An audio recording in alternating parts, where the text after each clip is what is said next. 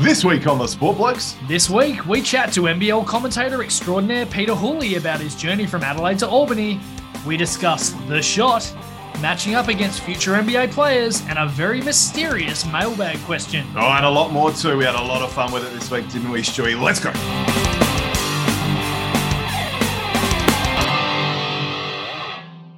It's 12 past 10 on Tuesday, the 7th of June, 2022. Not 10 past, Nathan.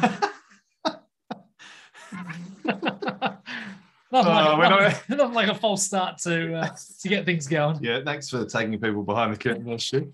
Look, we won't dwell too much at the top here, will we? We'll get straight stuck in, really, won't we? We had a great interview with Peter Hooley today. In my opinion, the funniest NBL commentator by far. Not just your opinion, but mine as well. Very good. So I love his pinned tweet.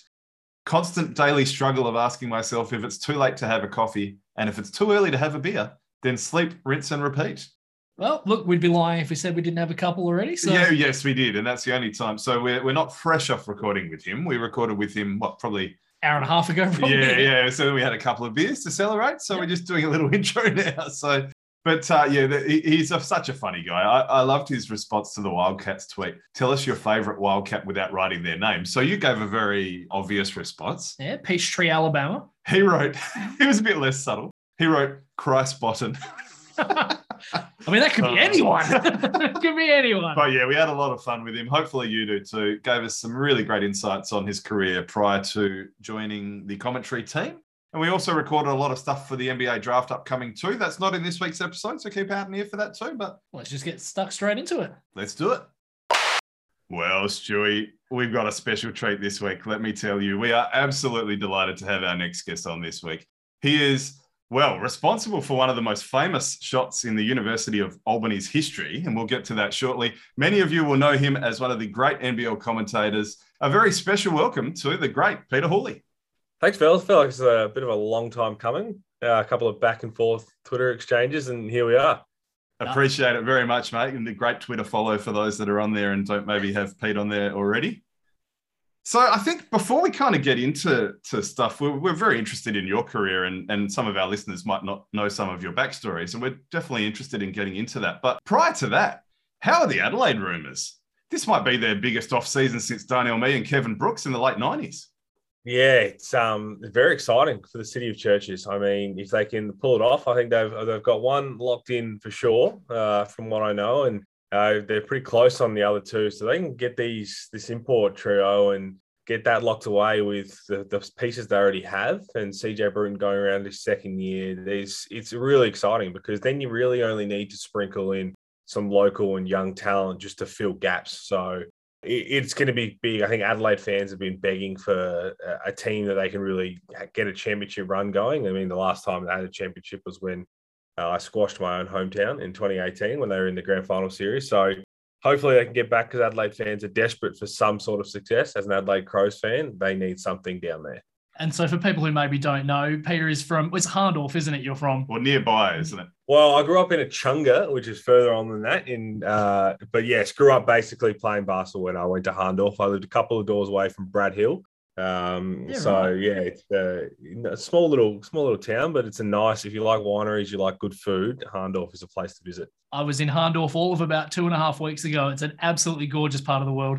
It's funny you say that because I went to high school down in Adelaide, in the city, and then all my friends occasionally would be like, "Oh, we're going to go have lunch up in Harndorf," and I was like, "No worries, I'll walk down the street." So a couple of pub crawls there. I haven't been back in a long time, so I wouldn't even know. Is the old mill still kicking around?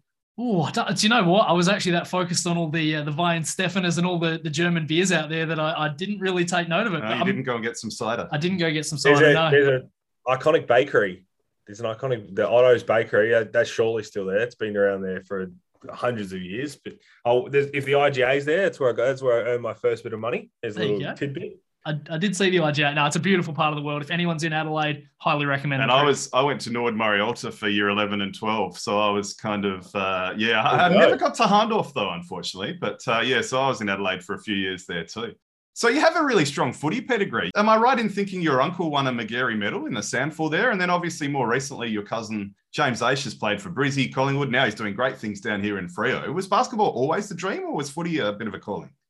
Played kind of both growing up, yeah. So mum's two brothers, Andrew and Michael, Michael Aish, big footy stars. And from what I've been told, I can't really remember that Andrew was actually better than Michael a lot. But Michael, I was the McGarry medalist, my grandpa, Hall of Famer. For Nord, we've got a very strong legacy with the Nord Redlegs of the football club. And I always thought I played footy in school and loved footy, loved my country footy, loved everything about it. And then obviously chose basketball, and all my other cousins. So Michael's two sons, Joel and Jesse, played country footy. They played for Nord as well growing up. And then James is the one who's really kicked it into gear. But yeah, it's a really strong football pedigree, which makes it really fun to watch. But would have loved to have seen Michael and Andrew in action. From what I know, Andrew retired at a really young age because didn't play too many games, and apparently was better than Michael, and saw Michael get concussed in a game, had to pull his tongue out of his throat so he didn't swallow him on the football field, and never played again. So that's from what I know, which is pretty crazy. Well, as somebody who retired from basketball because of a concussion, I completely get it. I've been concussed probably 4 times when I was playing as well, which people always say get confused in basketball. Why concussions happen so easy. I think it's actually something that basketball needs to get a lot better at too. It's probably for another conversation, but I don't think we control concussions and head knocks as well as we potentially should as a sport in general. Well, fast forward to your basketball journey. So what was it like going to college? And geez, it must have been weird playing those 10:30 games. Speaking of juniors, it must have felt like juniors playing at 10:30 in the morning. Yeah, I mean, it's the best experience that I can recall. And I still, when I talk to a lot of young people now and they're trying to have that decision, I wouldn't change it for the world, not just because of the success that I had there, but just what you get to experience. You're out of your comfort zone for a while. You're away from home. I mean, I was in a situation where there was already a couple of other Australians. So that kind of helped. My roommate was Australian. He came over from New South Wales, Sam Rowley, and we kind of built like a little dynasty together at the school. So it came about in a really strange way. I was Division 2 all growing up, playing for Nord in local competitions. I was never too good at anything. I was a little chubby kid. I had a big growth spurt on an under 18s and got a chance in Division 1, and then made my first state team in top age under 18s for SA Country, and then made the 2 combined teams when Metro and Country go together in 20s. And that last year in 20s, managed to get picked up from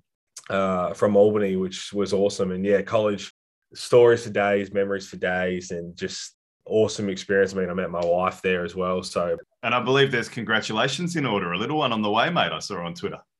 Yes, there is. Yeah, thank you. Yeah, really exciting. So little baby the end of October, right as NBL season kicks off. So that'll be full on, but no, really exciting times here. But everything that could possibly go well in the positive way definitely was thanks to college. I did want to just quickly mention, so you sort of mentioned Sam Rowley that you played with, and you had Luke Devlin there as well.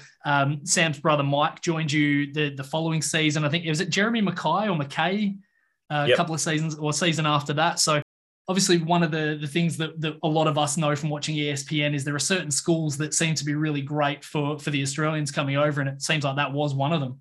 It definitely was, yeah. So it kind of started with Luke.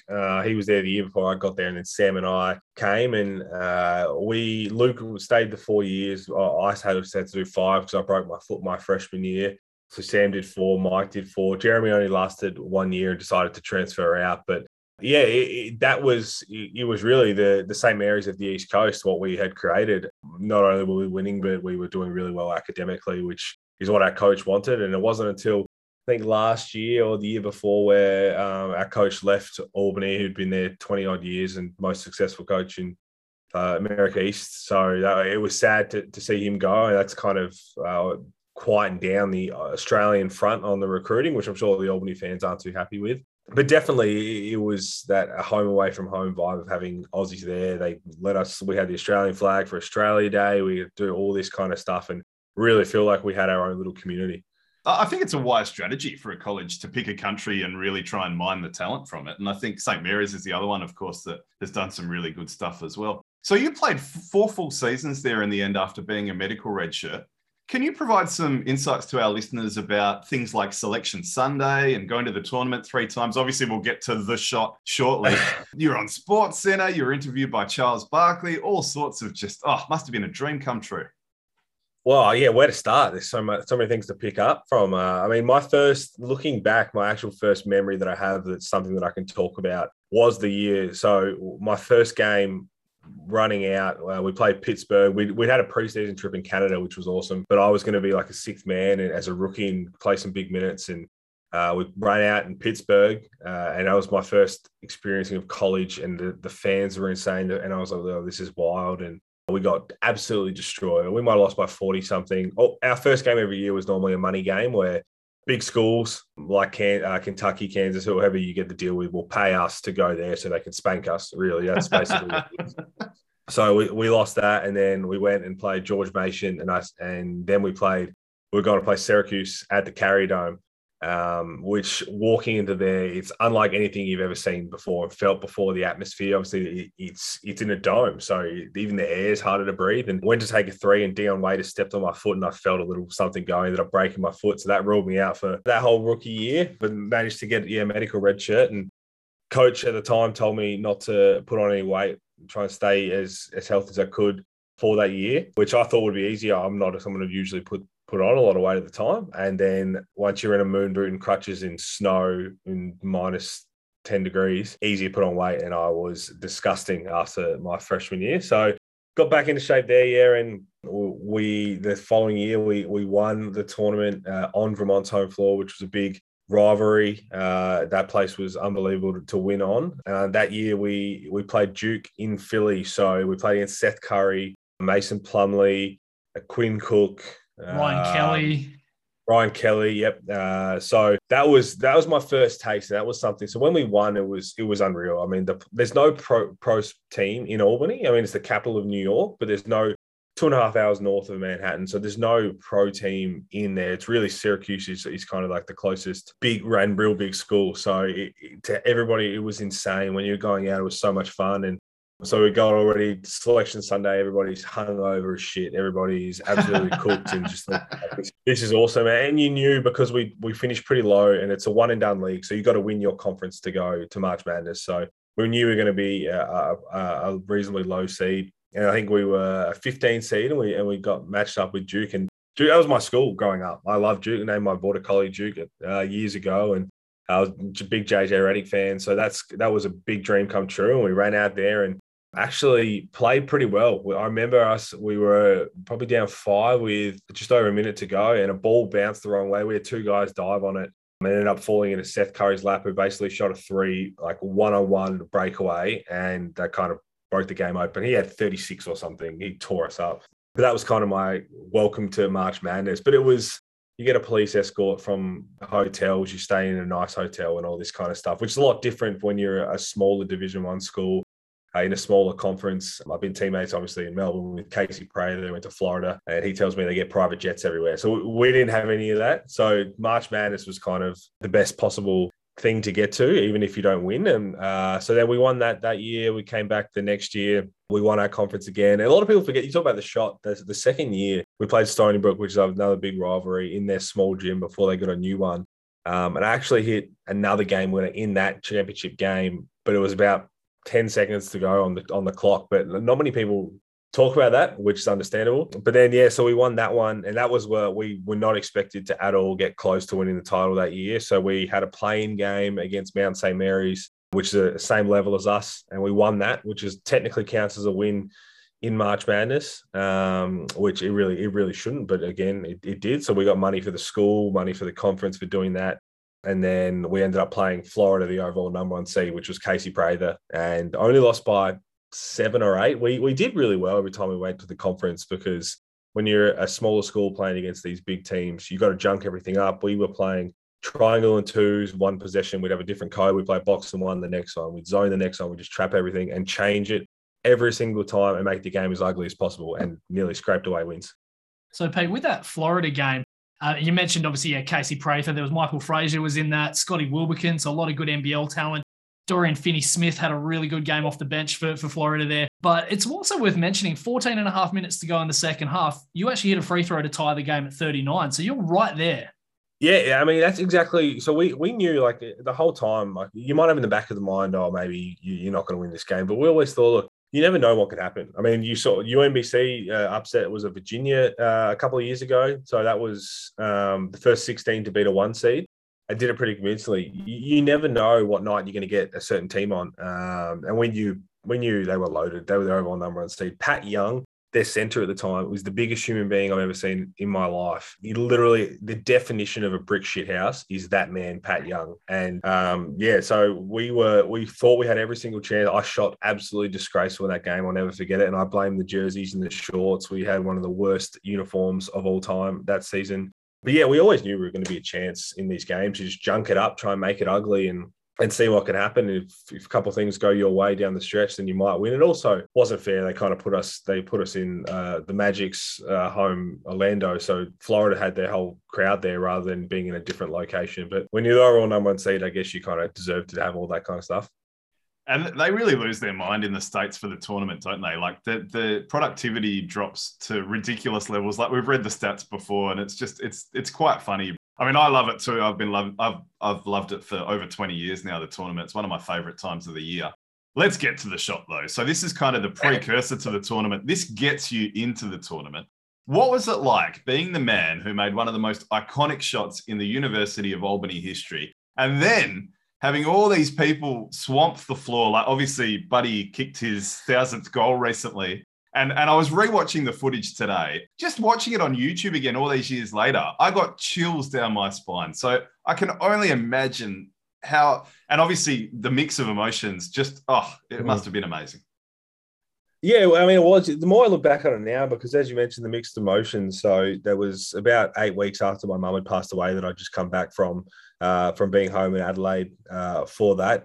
She had the 4.5-year battle with bowel cancer. So to be able to go back there and make my way back to playing, and we were playing there was so much that was going into this game. And I just wanted to win this game for her. And it was kind of, so it was a 10:30 or 11 a.m. tip-off because we have the first slot on ESPN on Championship Saturday because we're the smaller conference. So didn't sleep much the night before. My whole regular routine that I'm pretty superstitious when it comes to big games. So we'd won 2 titles in a row, and I did exactly the same things the night before. So watched the same movie, ate the same food, had the same snacks, same color Gatorade, and then went to bed. Couldn't sleep. And I hate doing that superstitious stuff, but when it worked the second time, we won another title after we played pretty poorly. I was like, well, this obviously is the reason we're winning. There's no other reason we're winning. So I did that, and obviously didn't sleep much because my emotions started to build up, and read a letter that morning that my mum had wrote me earlier on in that year. So kind of felt settled and went out there and was pretty nervous to start. I don't normally get nervous for those kind of games until the game's on the line, but I was really, really kind of petrified for what was to transpire. And we were down 7, I think, with just over a minute to go. They had their whole fan section packed. It's 5,500 was our SEFQ arena that it holds, but it's so loud when they're college fans going crazy for a title. And I thought we'd lost. I was like, we played poorly, down 7, and kind of clawed back. And I think the last minute was one of the ugliest minutes. Like we were flopping. We were trying to get some calls. We didn't get any calls. And then made a couple big free throws. Mike Rowley made really big free throws. And then, Carsten Purifoy from Stony Brook makes the first free throw to put them up 2. Misses the second, and one of our teammates gets the rebound, gives it to me, and we're running a play that was designed for me to get the ball back, but I played pretty poorly as well. And one of our teammates, Ray Sanders, broke it off, just wanted to get downhill and put up one of the worst layup attempts in terms of the moment, shot attempt of all time. And I'm glad you said it because we thought the same thing. Awful. And again, look, if I don't hit the shot, it goes down as like thinking, like, what are you doing? Because in hindsight, had it not played out the way it did, I would have had that regret that I still didn't take the shot. I'd already been there. I'd cemented myself in that team, in that program, that I probably should be living with the result, whichever way. And I think a lot of the team would have thought the same thing. So yeah, misses the shot, and Jameel Warney, a good friend of mine from Stony Brook, tips the ball out to me, and I started running back. I was gone. I was like, oh, well, we've lost. I just want to get off the court before they storm our court. I'd already stormed 2 other teams' courts 2 years before, and I know how much more fun it is than your own floor because you're shutting everybody up. And then it just landed in my lap, took 2 steps, let it fly. And as soon as I still remember, as soon as I let it fly, it was never going to miss. It just felt perfectly out the hands. It didn't look perfect, but it just felt perfect. The Stony Brook three you hit was the only three your team hit in the entire game, is my understanding. Yeah. Oh, yeah. That was, yeah. It was basically set up the time for everything. Yeah. We struggled to shoot the ball big time. Yeah. It's as I said, everything had to go perfect in that moment. And it absolutely did. As soon as it hit the bottom of the net and the way it all planned out, it's why it's a miracle to me, because they had no timeouts. They didn't get a shot off. Nothing happened to try and ruin the moment. Everything just kept flowing in the moment. And then once I got swamped, I could hear a pin drop. I didn't hear a sound of anybody. And I got surrounded by my teammates, surrounded by the 5,000 people. And I do not remember a thing. I was just in my own thing and crying instantly from the start, and then started to get a bit more excited. And then once everything had calmed down, we cut the net down. I cut my net down and just went and bawled out my eyes again, because it was the emotions just started to hit me. So yeah, I didn't get the chance to celebrate a championship winning shot like you dream of as a kid, but in the end, you'll take it as you can get it. Absolutely. You've literally, I had a list of follow-up questions to this, and you've answered pretty much all of them. I wrote, this was shades of Robert Horry beating Sacramento in game 4 of those 0-2 conference finals, that Kobe misses the layup, it gets batted around and gets tapped straight out. Similar sort of thing. Even kind of front on as well, yeah, top of the key. And you're right, Jamil Warner, he could not have given you a better pass if he tried. Like, it just... Look, we had battles. He was obviously, like, he was the head force of Stoner. He's a beast. Still playing around. I think he's playing in Asia somewhere. He was actually nearly going to sign with me in Melbourne United, which would have been fun. But yeah, it fell my lap. People started tweeting. I didn't remember the Robert Horry one at the time until my phone started blowing up and I saw a couple of them. But yeah, from straight from that moment afterwards, I was settled down, because it's 1 p.m. at that moment. So in the last 2 years, I'm thinking, okay, where the beer's at? Like, let's go. We know how this gets. We're on the beers. But then I got a tap on the shoulder and was like, you got to come upstairs for a Skype interview at ESPN first. And I was like, oh, sweet. I was like, cool. Being on ESPN, this will be fun. So I did a Skype interview, and I was on YouTube somewhere. It's one of the worst things ever. My nose is right up on the screen. It's horrible. I watched it today in my lunch break, mate. No, it was good. It wasn't a bad. No, but it was fine. Again, it was good. Again, you don't expect it. If you're ever going to be on ESPN, you're from Albany, unless you're something incredible, you think it's a phone call or something. So that was cool. And I was like, oh, sweet. I remember I went to TGI Fridays, and they were like, a couple of people were coming over, like, oh, we're going to shout you some shots or something. And I was like, yes, sweet. I was like, this is cool, because I had to still be careful. The year before that, the week before our championship game, we just beat Vermont to get to play Stony Brook, so to win our second one. We went to Chipotle, and our center at the time was on the phone, so he wasn't in line with us to order. And he came later. So he was about 2 minutes behind us. And when he got to the front of the queue, the Chipotle woman said, oh, you guys just beat Vermont. That's a big win. This one's on the house. And he was next to the commissioner of our conference at the time, who then reported back and got him suspended because of you can't take things for free as athletes. So he ended up getting out of the suspension by paying a charitable donation the same amount as the burrito. So he played in the game. But that's why, so I walk in there and fans are going crazy trying to buy us drinks and stuff. And I'm just looking. And at that point, I'm really like, screw it. I was like, I wasn't sure if I was going to be coming back for my 5th year. So I was like, screw it. Let's just do it. Load me up. So that was fun. Did all that. We got there Sunday morning, got a phone call. We had selection Sunday that night. I had to go and do the live thing with Charles Barkley and all of that with my coach, extremely hungover, but that was a lot of fun. And then got to find out we're playing Oklahoma. We were playing Buddy Hield, which was going to be a lot of fun. And then I'll go back to get ready. I think we had practice the next day, or we were leaving the next day. And I got a phone call saying, oh, you got to drive down to Connecticut now that you're actually going to be in ESPN studios. And I was like, oh, okay, that'll be cool. And jumped in there with our media girl. They put us in a hotel. We drove down there. I was on the 11:30 that night. And I get there, and in the green room, I can't remember who exactly it was. The first one, there was a couple of blokes, and then the next Steve morning, Levy and Butch, wasn't it? Scott Butchergross? At Butchergross, yeah. So that was cool. Yeah. That was my first. So I'm walking on ESPN as now a guy who's in the commentary game. It's so cool to see. It's like a campus. I don't think it's changed a lot now, but it was unbelievable to walk around. I was like, this looks like so much fun. Green room was insane. I met Jay Williams in the green room, which was cool. But it's like everybody was there at the time.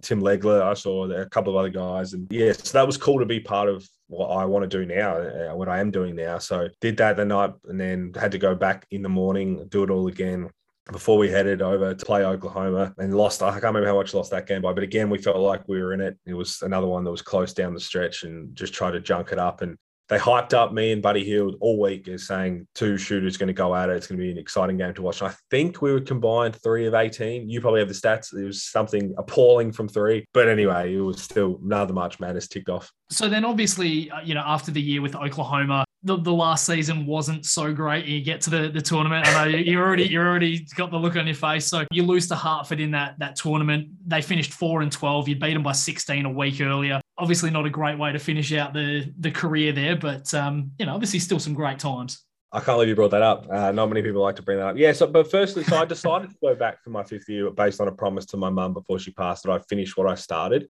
I had a chance to go pro. I had some NBL opportunities, but I was like, look, I'm going to start my master's degree, I got a scholarship. I get to go back and try and build on this. At the time, I was talking to the Knicks as having a couple of workouts and stuff as well when that was finished. So I was like, oh, sweet. I knew I wasn't going to play in the NBA or any of that, but just the chance to do a workout would have been cool. But I promised that I'd go back to finish what I started because my mum always told me how important school was. And I loved school, to be honest. So I was like, it's a master's. It's something I want to do. So I get it for free. Let me do it.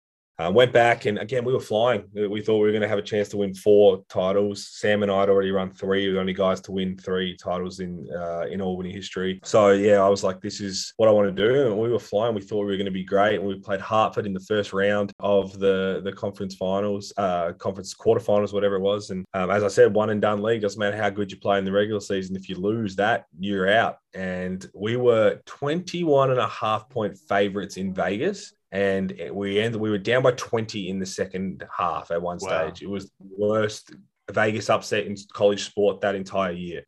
Lost to a guy named Pancake Thomas from Hartford. I saw that name because he was he on the same all-rookie team as you? He might have been. The conference. Might have been conference all-rookie team. All conference, yeah. So, sorry. And apparently he got named Pancake because his mum had no idea she was pregnant and just had stomach pains, went to hospital, and the doctor's like, you're giving birth any minute. No. Wow. So that's what I was told. So I was like, okay, that's an unbelievable story. And he couldn't miss. And yeah, it was a really emotional moment, that game, because my whole college career had come to end on this really what shouldn't have ended this way. And the more I look back on it now, it's kind of like, well, it bookended my college. I broke my foot, but that year we lost on a bullshit tip-in from Stony Brook in the semifinals where the shot clock, game clock was a second off, and they had a chance. They took a shot to win. We were up 1. It missed, but it hit the rim. Our whole team stopped playing, and a guy tipped it in to win, and that knocked us out. So that was my first experience of tasting the conference finals, and then to lose on some crap to Hartford was kind of like, well, started bad, finished bad, but in the middle was unbelievable. So I'll take that because just to win 1 ring, I got 3 unbelievably nice looking rings that I can't wait to show my children in the future.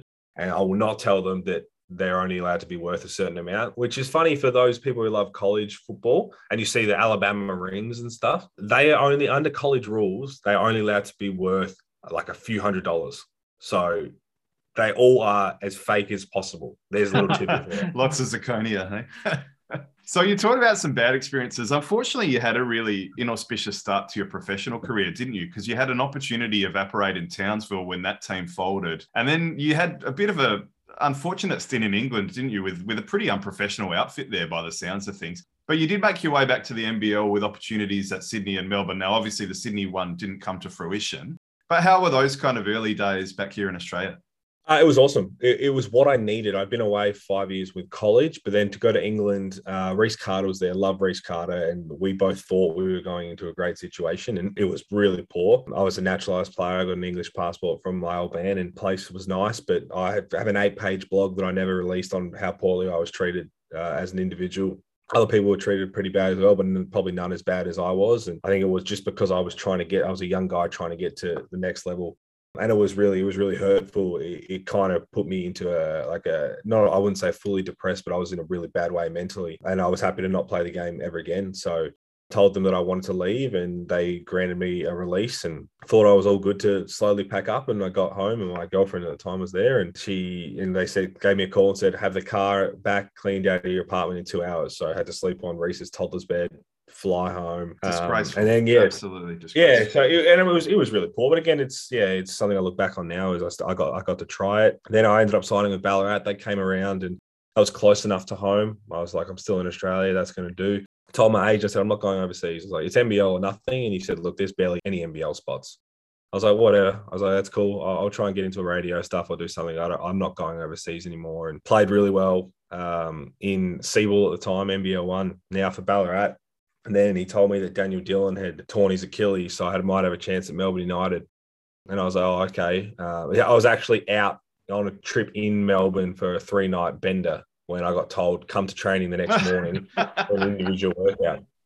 And I was like, you got to be kidding me. So I was like, all right. But I was with like Craig Moller because he was playing in Ballarat with me. He was my roommate and he was training the next morning. My first individual had to do like all these one-on-one drills and I'm getting like elbowed in the face from Majuk. I'm trying to guard Chris Golding my first day, all this kind of stuff. And then afterwards, Dean's like, look, I'm impressed, but we're not going to sign anybody just yet because I was about to go on a China trip with Sydney. He goes, go on that trip and see what happens because they had 2 spots left. And so I was like, oh, okay. Turns out they were trying to sign Will McDowell, I believe, at the time. Or Tom Wilson. It might have been Tom Wilson at the time. And so then I went to China with Sydney. It was kind of my last chance to do it. And I really wanted to put on a show. I went there with Gazy. They took a group of guys over that they were trying to try out for the last 2 spots. And I got there and we were down 15 or something at halftime in the first game with 6 active players. 2 guys' visas fell through on the way there. Dane Pinot did his ankle in the first quarter and Manny Malou did his knee in the first training. So we had 6 players. Our strength coach suited up. Wow. Down 15 and Gazy walks in at halftime, one of the most inspirational speeches, and just says, look, didn't expect to win a single game on this trip. We just want to see who we want to sign. So plenty of opportunity left. And I was like, well, when you put it that way, let's go and have some fun. Came back, won that game, went undefeated the whole trip, ended up winning a big lot of cash that we didn't see much of, and then ended up getting offers from both Sydney and Melbourne and decided to choose Melbourne. So that's kind of how that all came about.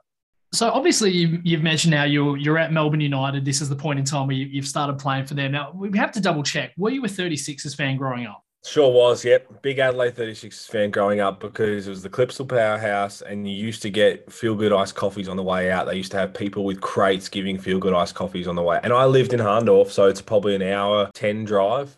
Willie Farley, that was my guys. Dusty Reichardt, all those, Darren Ing. I obviously I was training with Adelaide in 2009 before I went to college, but I couldn't play or I couldn't do anything at the time to ruin my college eligibility. So nearly didn't even play under 20s nationals to get picked to go to college because once we landed in Maitland for 20s nationals, we were told that college changed the rules to not allow certain players, if you had a gap year or something, to play to represent your state because you'll lose your eligibility. So it was me, Jackson Aldridge, Drimmick, Hadzimerovic, all these guys going to college at our nationals weren't going to be able to play and they gave us an exemption. So yeah, but big Adelaide fan, loved everything about Adelaide 36ers. So yeah, it was weird because I know what you're about to ask. My first game ever playing in NBL was against Adelaide on that exact floor, and it was strange. Honestly, it felt as strange as you could imagine. So I guess the obvious following question is, what was it like beating them in that 5-game grand final series? Well, I mean,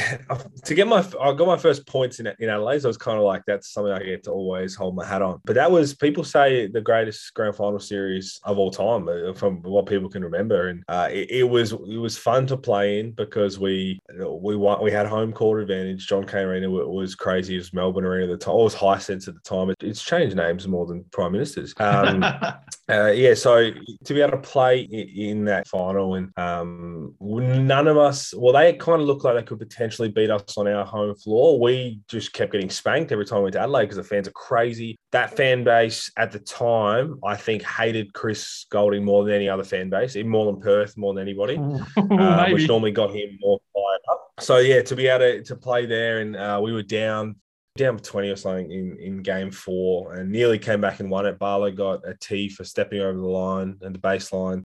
We know Josh Childress got hurt. He ran into Barlow. But then game 5, that was when I was getting nervous because I was like, oh, man, we have a chance to win a title here because I drove to games. I lived down in Blackrock on the beach at the time. So I used to go to games and training and everything with Barlow. And we spoke about it too much leading up to the game about potentially winning a title together.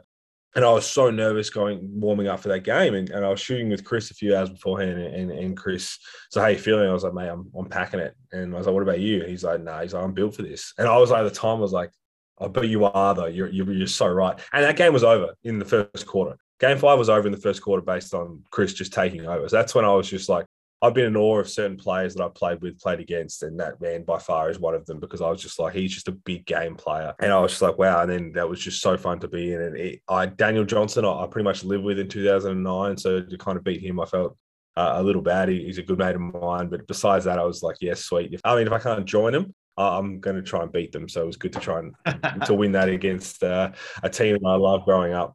Amen. Now, not only that, you were also fortunate enough to play in a number of NBA, NBL crossover games. I know you missed out on it initially through injury, so it's good that you still got that opportunity in the end in 2018. So you had 2 points and 2 assists against Philly, 5 points against Toronto. What was it like being a part of that? Yeah, well, I mean, the first one, at the time, I did love OKC when we were going to play OKC. It was after that first game in Adelaide 2018 season. And that was the Paul George, the Russ, and the Melo season. And we lost by 1. And so we played the Adelaide 36ers round 1 of the NBL season. We flew out the next day to OKC. So we flew out Friday morning, landed in Oklahoma on Friday, watched them play the Pelicans at OKC in a preseason game that night in a box, trained that next Saturday, proper training, which I didn't expect to do, pretty much snapped my foot. I was cooked and I was going to get an MRI and everything. That's one of the most pains I've been in. Came back in a moon boot. I was obviously not going to play and was sitting there doing the national anthem and I was supposed to not be standing up apparently, but I was like, no, I'm going to stand up. I'm going to try and pretend like I'm part of this. And as I was going to sit back down on the bench after the national anthem, Paul George walked over to me and kind of asked me what had happened. And I told him about what happened yesterday. And he was like, it's nothing. He kind of spoke about his injury and how he came back from it. And I kind of looked at him like, mate, your injury was a shitload worse than mine. I'll be all right. I appreciate it. But that was really cool. I was like, okay, it's a cool moment. And we nearly beat them. And I just really hoped that we had a chance to play NBA teams again if I was going to sign with whoever. And came back to Melbourne and when we got told we were going to play 2, it was kind of, it sounds exciting, but as a team in a preseason, we were all just thinking it was like 2. It was like, it's kind of a lot when you're trying to get ready for a season, you're trying to win a title again at the time of it. But go over there and play Philly. A lot of my college friends and my family that I made over there came down to watch. And yeah, I was never going to try and shoot 100 shots in those games. I was just happy to be out there. I mean, JJ Redick, I said, one of my favorite players of all time, fouled him on a 3 and lifted him up and I apologized and said, mate, I made a career out of this. And I was like, these kind of little tidbits, I was like, that's sick. I was like, you really have. So that was cool. And yeah, I managed just to get out there and enjoy the moment because it's those kind of games where guys like Chris had 19 in the first half, I believe, on Philly until Embiid nearly killed him on an unnecessary play on a fast break. Casper, all these guys, like this is their kind of chance to show all that. So I was never going to go in there and try and do too much. And then, that was the night. That night was the AFL Grand Final where James was playing for Collingwood against West Coast at the time. So I stayed up and watched all that. We went to New York for a couple of days before we went to Toronto. Went to go play Toronto. We were there for like a week and a bit before we actually played the game, which was a long drag in a preseason. We've got a lot of training, then go and play the Raptors, and we got butt spanked by Toronto. And Kawhi didn't play, Kyle Lowry didn't play. I think, I'm not sure if Siakam played. He did, yeah. He played well in Serge that game. Ibaka played. Yeah, and I was like, they just had these young guys, and they just came out there and absolutely ran wild. Deng Adele came on in the last quarter, and I think he had 18 points in the last quarter, if my memory serves me correct. He just came on, played the whole 12 minutes. So I was kind of like, again, it was a really cool moment to be part of it. And they won the title. So it was kind of, we lost to the NBA champions at the time. So we'll take that. That Philly game's actually on YouTube, by the way. I'm not sure if you're aware of it, but I managed to watch a bit of it earlier on today. Saw your 2 points, a nice little up and under layup with the left hand. So you got on the scoreboard, which is something not many people can say. They've scored against NBA teams. You did amazingly, honestly. Again, that's all I wanted to do. If I hit the score sheet, that's all I really wanted to do. So I was like, I got one done. My wife's family came down to watch and all that, and wife's family was giving us shit saying that I didn't shoot the ball enough, but that wasn't really my role in any time once I got to Melbourne anyway. So I was just happy to be on that and get that moment. And honestly, yeah, 2 points is great, but I got to foul JJ Redick on a 3, who was one of my idols. So that was cool. I'll take that over the 2 points. Now, a bit of a surprise here. We've got a listener question from a C. Ellis. No, that's a bit obvious. A Cody E has said, ask Pete about the scrimmage against the Taipans, the closed door scrimmage. I can see you nodding already and shaking your head. Oh, there's a story here. Go on, Pete. No, I knew exactly. As soon as you said who it was from, I knew exactly what the question was going to be. Yeah, preseason scrimmage at MSAC, closed doors against Cairns. He was running around. Cody Ellis was running around for the Taipans. Can't remember. We didn't have everybody play. I might have had, I think I had 18 or something. So I was actually feeling really good. I was like, oh, this is awesome. Playing against Cairns and feeling pretty good out there. And I was like, oh, sweet. Because you want to win every game, especially when you're getting a lot of minutes. I can't remember who wasn't playing for us. And big fella gets a kick out on the buzzer in the corner. And I was like, surely not. And absolutely. And this game started at like 10 a.m. And of course, he hits a game winner. And I was like, what are you like? How? And but then that's just him. You talk about being ready for every moment. That man was always ready for every moment. So it was kind of something that we always talk about. And I knew he was going to, as soon as you said that name, I knew exactly what he was going to talk about, which why wouldn't you? That's our banter now. Well, he's a guy that we've had a couple of episodes with, and someone that we really hope gets another shot in the NBL. He's got the heart, he's got the game. It's just a great guy too. We'll be watching him this weekend in the NBL 1, as a matter of fact. What we like to do with everyone who comes on the show, we like to ask one final question, which is about your favorite live experience that you've ever experienced. Doesn't have to be basketball. It can be any sport whatsoever. And yeah, we just like to throw it out to you and say, it could be you like playing on the court and watching someone on the opposition or on your team, or it could be as a 10-year-old sitting in the stands. We'll leave it open to you as to what comes to mind, I guess. I've got it's two good little tidbits. Times I've really been in awe on the basketball court. So, and I remember them specifically. One was in 2009 when I was training with the 36ers. We had training in the morning. We came back from 2 till 3 every Monday to do a free throw practice. And all it was, you'd pair up and you'd shoot free throws for an hour in streaks. So as soon as you miss, you'd switch and you'd get your longest streak. And Marty Clark, coach at the time, come back in. Loser, I can't remember, might have had to pay for something or do something. So this one time I got paired up with Darren Eng. Darren Eng, sharpshooter. The doctor was doing a doctorate from like midnight till 6 a.m. would come train. Insane. So I took the first free throw, missed it. He continued to shoot for the entire 59 minutes and 50 seconds after that. He was something like 400 and something ridiculous. He was just taking his time. Did not miss a free throw. And Marty Clark came down, going around asking everybody the streaks. He gets to me and I said 0. He said, what do you mean 0? I said, I took one shot and I missed it. He's like, who are you shooting? I said, Dinger. And he had the record for the rest of the year. But I was like, I was like, I haven't seen anything like it. I was like, he was a robot, came there and just did not move for the next hour. Oh, wow. And a similar one to that was we were doing a 3-point competition thing, 3s in 5 minutes, I think it was, at United. And I used to always, because I was never going to win those, but everyone would always try and draw me in because I was the best rebounding and passer. That was what I tried to pride myself on.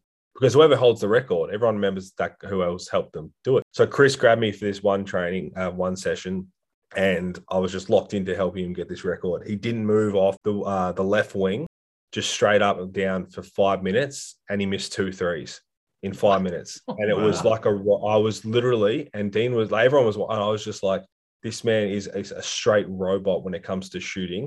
Just kept catching, shooting. I just wanted to get the seams right. I just kept trying to get it. Missed 2 shots. And I was just like, what is going on? I was like, this is the most unbelievable shooting I've ever seen in my life. And I would say for sure he would still hold that record. But I do every time I bring it up, if I have dinner with him and we're with someone else, like we were with Newell's last year, and I was like, and the RCG who was rebounding, and he already knew. So that was good to know that I was part of that. But those are 2 times in just pure shooters. I was just in awe of what I've witnessed on the basketball that I wished I could have experienced more in my life. I had hot games, plenty of hot games that were fun where you just know you can't miss, but to have that, to be able to tap into in like practice, they're freaks. I must admit, there is no player in the NBL that I get more nervous. Anytime he touches the ball, I tense up because I'm expecting him to stick a dagger in the Wildcats as a Perth fan, obviously.